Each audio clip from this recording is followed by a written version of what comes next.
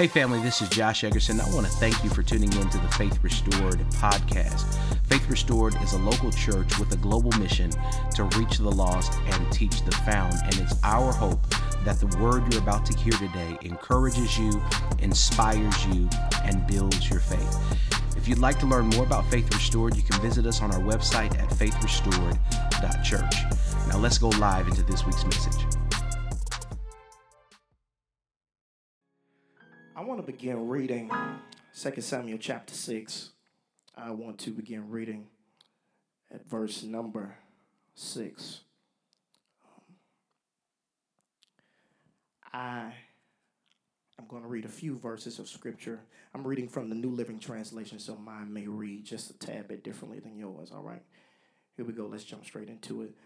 Bible says, "But when they arrived at the threshing floor of Nacon, the oxen stumbled, and Uzzah put out his hand to steady the ark of God. Then the Lord's anger blazed out against Uzzah for doing this, and God struck him dead beside the ark of God. David was angry because the Lord's anger had blazed out against Uzzah. He named that place Perez Uzzah, which means outbreak against Uzzah. It is still called that to this day. David was now afraid of the Lord and asked, "How can I bring the ark of the Lord back into my care?" So David decided not to move the ark of the Lord into the city of David. Instead, he took it to the home of Obed-Edom of Gath. The ark of the Lord remained there with the family of Obed-Edom for 3 months. And the Lord blessed him and his entire family. Here's where we get good. Then King David was told, "The Lord has blessed Obed-Edom and everything he has because the ark of God is there with him." So David went there and brought back the ark to the city of David with a great celebration. Amen. I want to preach for a little while from this subject. I know it's not correct grammar, but I got to get it back. I got to get it back. I got to get it back. I am not old at all, but out of the few Super Bowls that I have seen, one of the most exciting Super Bowls was the 2017 Super Bowl. And it was the Atlanta Falcons playing the New England Patriots. And in that Super Bowl, something very, very unusual happened. The Atlanta Falcons jumped out to a 28-3 lead. And me being a football fan, I am knowing the probability of them winning the game.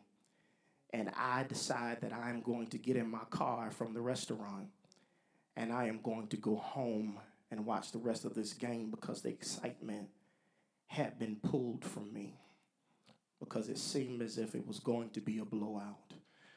And if, like many of you who watch football, you remember that Super Bowl.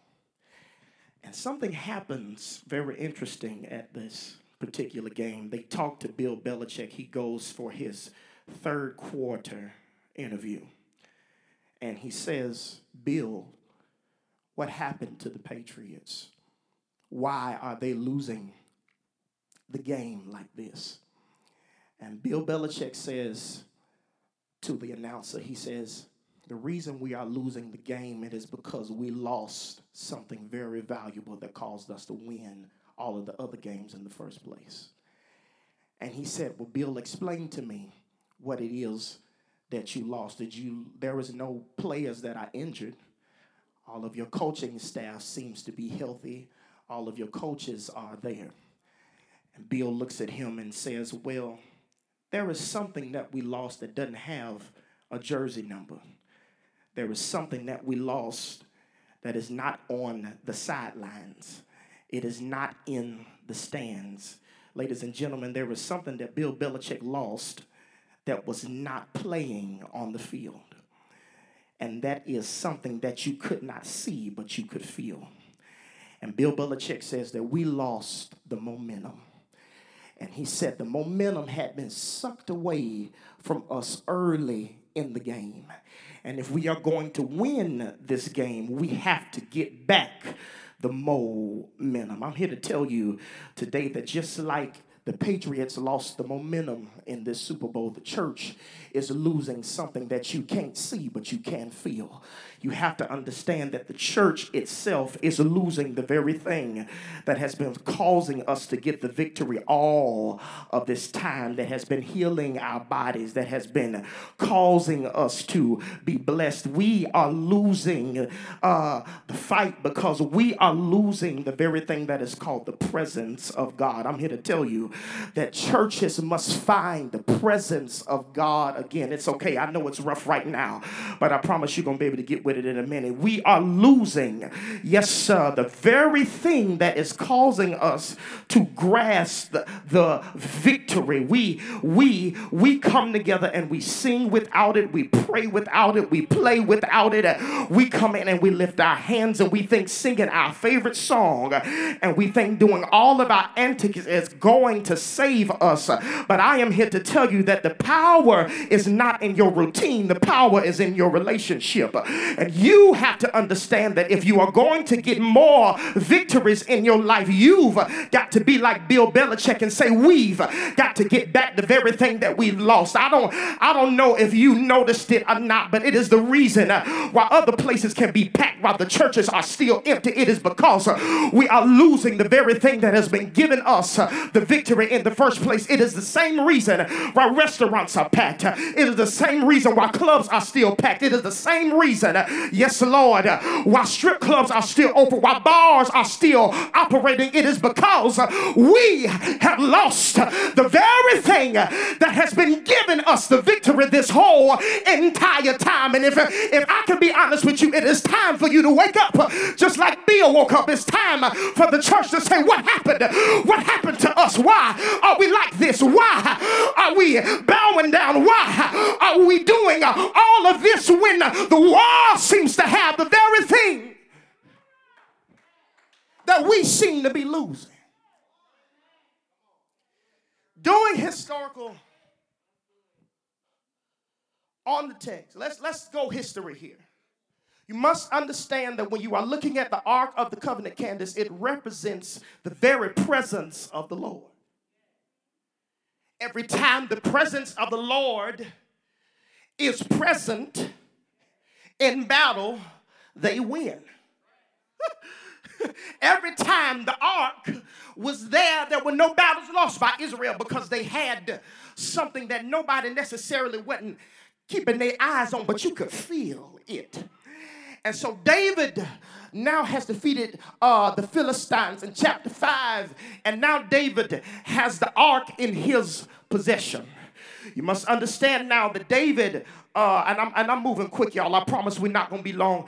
David has command over all of these soldiers, and he says, listen, I am going to grab 30,000 men to help me carry the ark, and I am going to put together my plan on how I am going to transport the ark of God from one place to my place.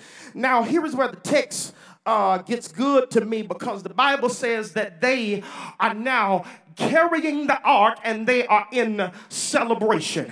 But something happens that is very strange. The oxen that is now carrying the presence of the Lord stumbles. And a man named Uzzah puts his hand on the ark and God kills him. A man named Uzzah puts his hand on the ark and God kills him. You must understand that when you become too comfortable and too familiar with the presence of God, you will touch things that you are not supposed to touch. So he puts his hand in a place that he was not supposed to, Dr. Herman, and it causes God to kill him. Now, the problem that I have with this is David's response to God's presence of what he killed. David becomes angry. And David says, instead of me figuring out what to do, how to successfully get the ark where it needs to be, I am going to make an impulse decision and take the ark somewhere else. This is dangerous because you have to understand that David gives us a lesson that says you don't make important decisions driven by unstable emotions. David makes impulse decisions based on unstable emotions because he goes from being angry, now he is afraid. And he says, because you have done this, I now have to get this ark out of my hands. And I want to suggest to you that you lose things that God gives you whenever you forfeit the blessing of God, all for your anger. Here it is. I never want to give up the presence of God for something that the presence of God kills. Whatever God kills in my life, I want it to stay dead because I want to keep the presence of the Lord. You have to understand, too many times because God's presence kills our pride, we'd rather hold on to our pride than to hold on to his presence. We'd rather hold on to friends when he kills relationships instead of his presence. We would rather hold on to the thing that we want than to the thing that God wants us to have. We let the presence of the Lord go because we are angry at what it killed.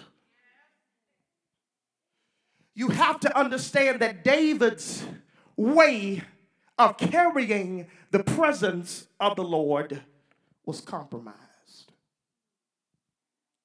He carries it, but it's compromised because now you are unsuccessful in getting it to its destination.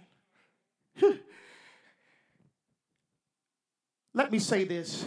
Sometimes the consequences for your compromises are casualties.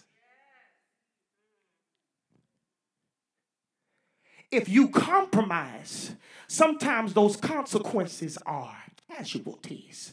And God is saying, I would rather kill something else than to destroy you because I've got plans for you. Now he takes, and I'm moving fast, he takes the Ark of the Covenant to a man by the name of Obed-Edom. Takes it to this man's house, and the Bible says that it remained in Obed-Edom's house for 3 months. For 3 months, Obed-Edom is blessed. Him and his whole house are blessed. Why? Because the Ark of the Covenant is in his possession. Now, what's interesting to me is that when this news gets out, gossipers travel. And they say, hey, David, the thing that you had is now blessing somebody else. You missed it. The thing that you had is now blessing somebody else. Can I tell you that sometimes you have to be careful of the blessing that you let go, because what caused you hell can end up being heaven for somebody else. And God is saying, I'll let your permanent blessing fall into the hands of somebody temporarily, not so they can have it permanently, so that when you get it back, you will know how to treat it. Has anybody ever allowed a job or a relationship or a friendship to escape you over one incident, and it turns out that the thing that you let go started blessing somebody else better than it was blessing you, all because you let it go and you made an impulse decision to say, I cannot handle what it destroyed. And so David says, now to himself, now we get to the text. He says, I will go to Obed-Edom's house and get it back. I'm closing. I'm done. He goes to Obed-Edom's house.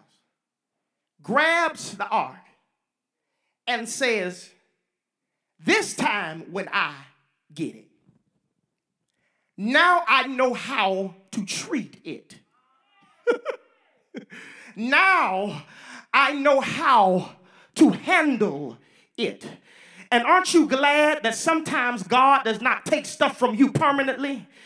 That he allows it to escape you temporarily, so that when it gets back into your hands, you will understand what to do with it. Now, here is where I need praises, because the Bible says that David gets this ark back and he takes it with his friends, and he says, every time we take 6 steps, we're going to make a sacrifice. Every time we take another 6 steps, we're going to make another sacrifice. 1 more step, okay, 2 more steps, 3 more steps, 4 more steps, 5 more steps, 6 more steps, sacrifice. Here is the point of this, is that God is saying, when I give you something valuable, I do not want an invaluable sacrifice.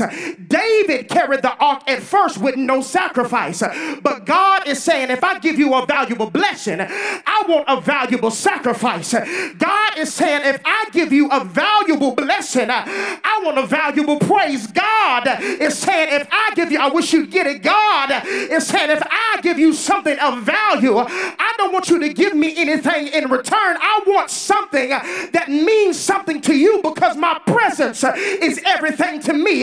Can you understand that God is saying that he has given you something valuable, and we have just been giving him any kind of praise, and we have just been giving him any kind of offering, and we have just been giving him any old thing, and God is saying, that's what you give me for the very thing that I give you. My presence is priceless. Can I get anybody in here to lift your hands and say, Lord, I'm done giving you stuff that ain't of value of me. I'll give you my money. I'll give you my time. I'll give you everything that I have, because you gave me something valuable. It was valuable. Bible says that he is now successful in the second attempt in bringing the ark back to Jerusalem. Here's where it gets good, y'all. This blessed me. He gets the ark back, and I'm going to paraphrase here. And before he does anything else, he celebrates. You missed it. Before he announces that it's back, before they fight any more battles, let me celebrate, because it's here. But then, when you get back what you lost, there is always a hater that's present.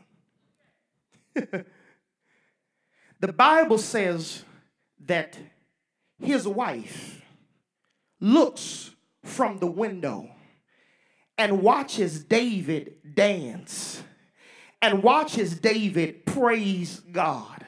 So much so until David comes out of his garments. And she says to him, oh, how undignified is the king.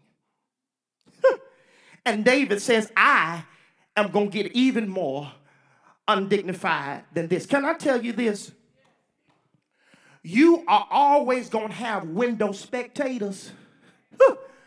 Whenever you get back the thing that God caused you to lose, and he gives it back to you again, you know that you are always going to have people in your life that are always going to judge, yes, Lord, how you act whenever you get back the thing that you lost. Can I tell you this?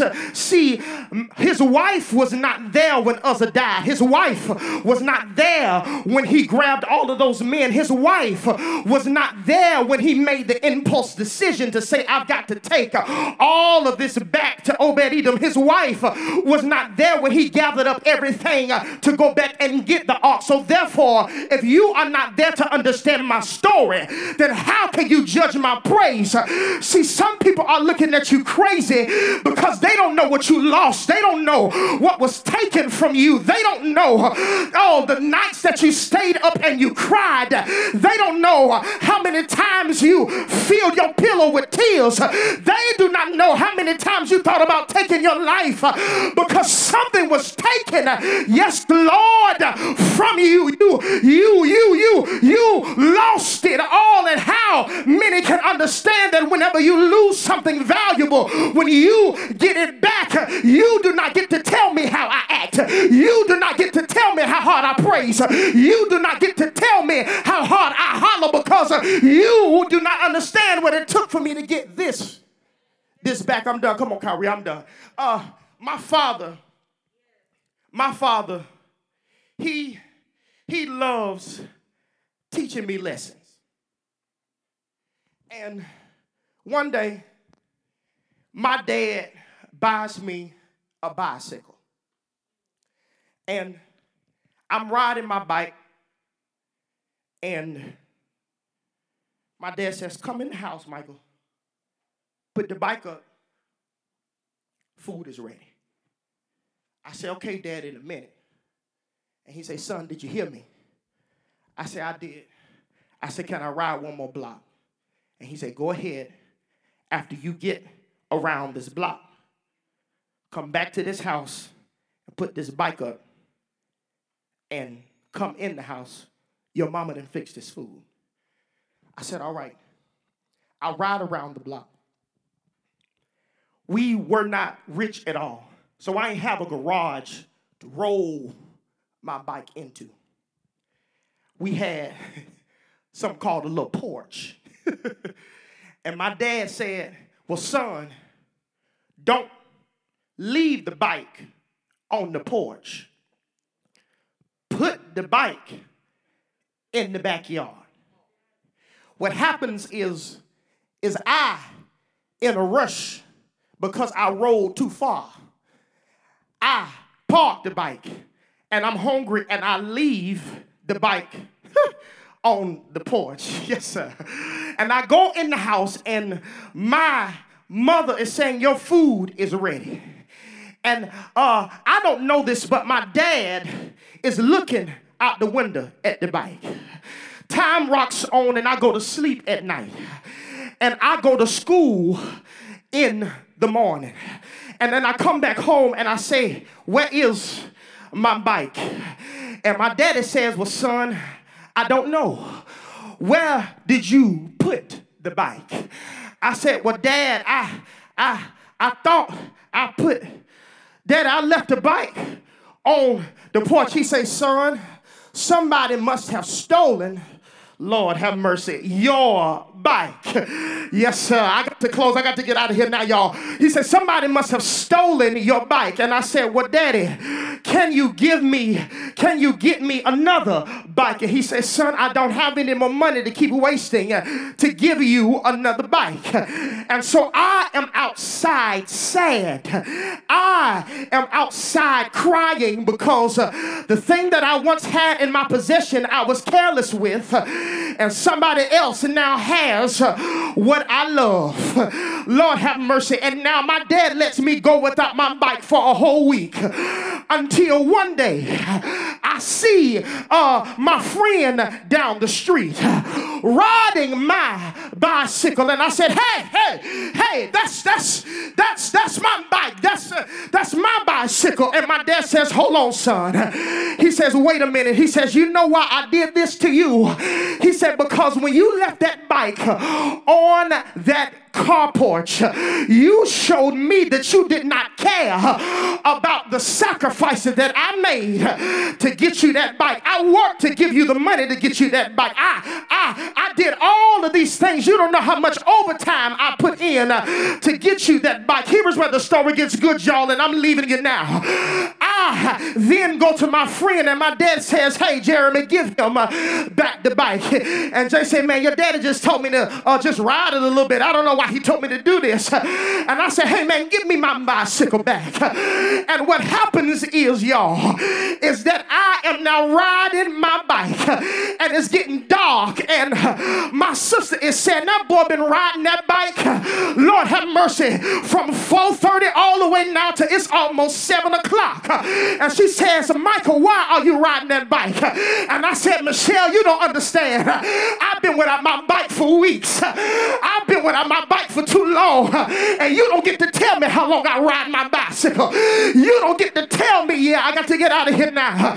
You do not get to tell me how I decide to ride my bicycle. And I got to tell you now that my father, he was so glad to see a smile on my face because I had gotten back the thing that I lost. And I want to tell you that you are just like the church is, just like me. I was careless with the presence of the Lord. I was careless with the gifts that he gave me. I was careless with all of the benefits that he bestowed upon me. And I'm here to tell somebody that you have to get it back. Everything that you forfeited, you've got to get back. 2020 took a lot of things from us, took a lot of people from us, took a lot of joy from us. It seems as though the church was just at a standstill, but I'm here to tell you, you've got to get it back. You cannot move until you get what the Lord gave to you. Is there anybody in this room that can testify with me? I lost a little bit of my prayer life. I lost a little bit of my joy. I lost a little bit of my convictions. But I am saying now that I've got to get it back. Is there anybody here that is saying that I'm going to get this back? Whatever it is that you forfeited in your life, God is saying, go and get it back. If it's joy that you lost, go and get it back. If it's your prayer life that you lost, go and get it back. Everything that you lost, you've got to get it back. Now I want to tell you this, when you get it back, don't you give God a cute little praise. Don't you give him a cute little patty cake. Don't you give him one little song. I dare you, yeah, I dare you to open up your mouth and be like David and say, now that I have it back, I will give you all of the praise and all of the glory. I cried, but I got it back. I suffered, but I got it back. I prayed, and I got it back. I lost friends. I lost family. I lost things that I thought were dear to me. All because I was trying to get it back. And now that I've got it back, y'all, can you show the enemy that I am going to praise him because what was lost is now found. What was lost is now found. Praise him because God let you get it back. Is there anybody here? Is there anybody here that's going to help me close the sermon? And tell your neighbor right under your mask, say, neighbor, I lost some things. I lost some things.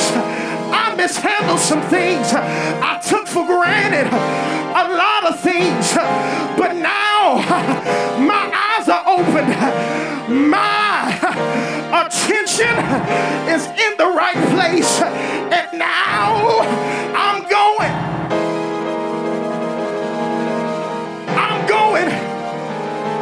I'm going to get it back.